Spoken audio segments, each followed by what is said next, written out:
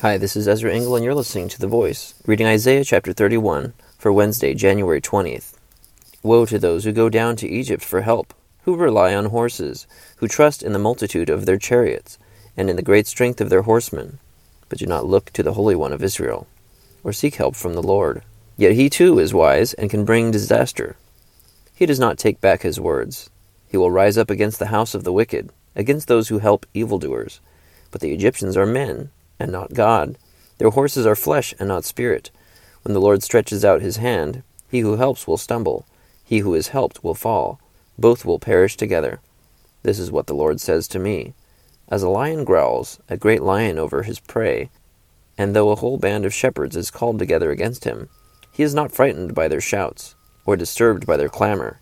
So the Lord Almighty will come down to do battle on Mount Zion and on its heights, like birds hovering overhead. The Lord Almighty will shield Jerusalem. He will shield it and deliver it. He will pass over it and will rescue it. Return to him, you have so greatly revolted against, O Israelites. For in that day every one of you will reject the idols of silver and gold your sinful hands have made.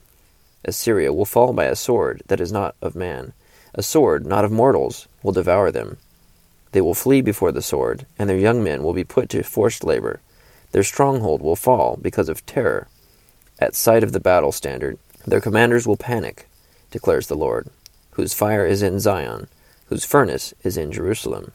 Isaiah 31.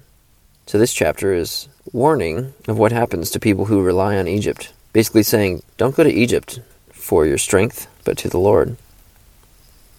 Thank you for listening to The Voice.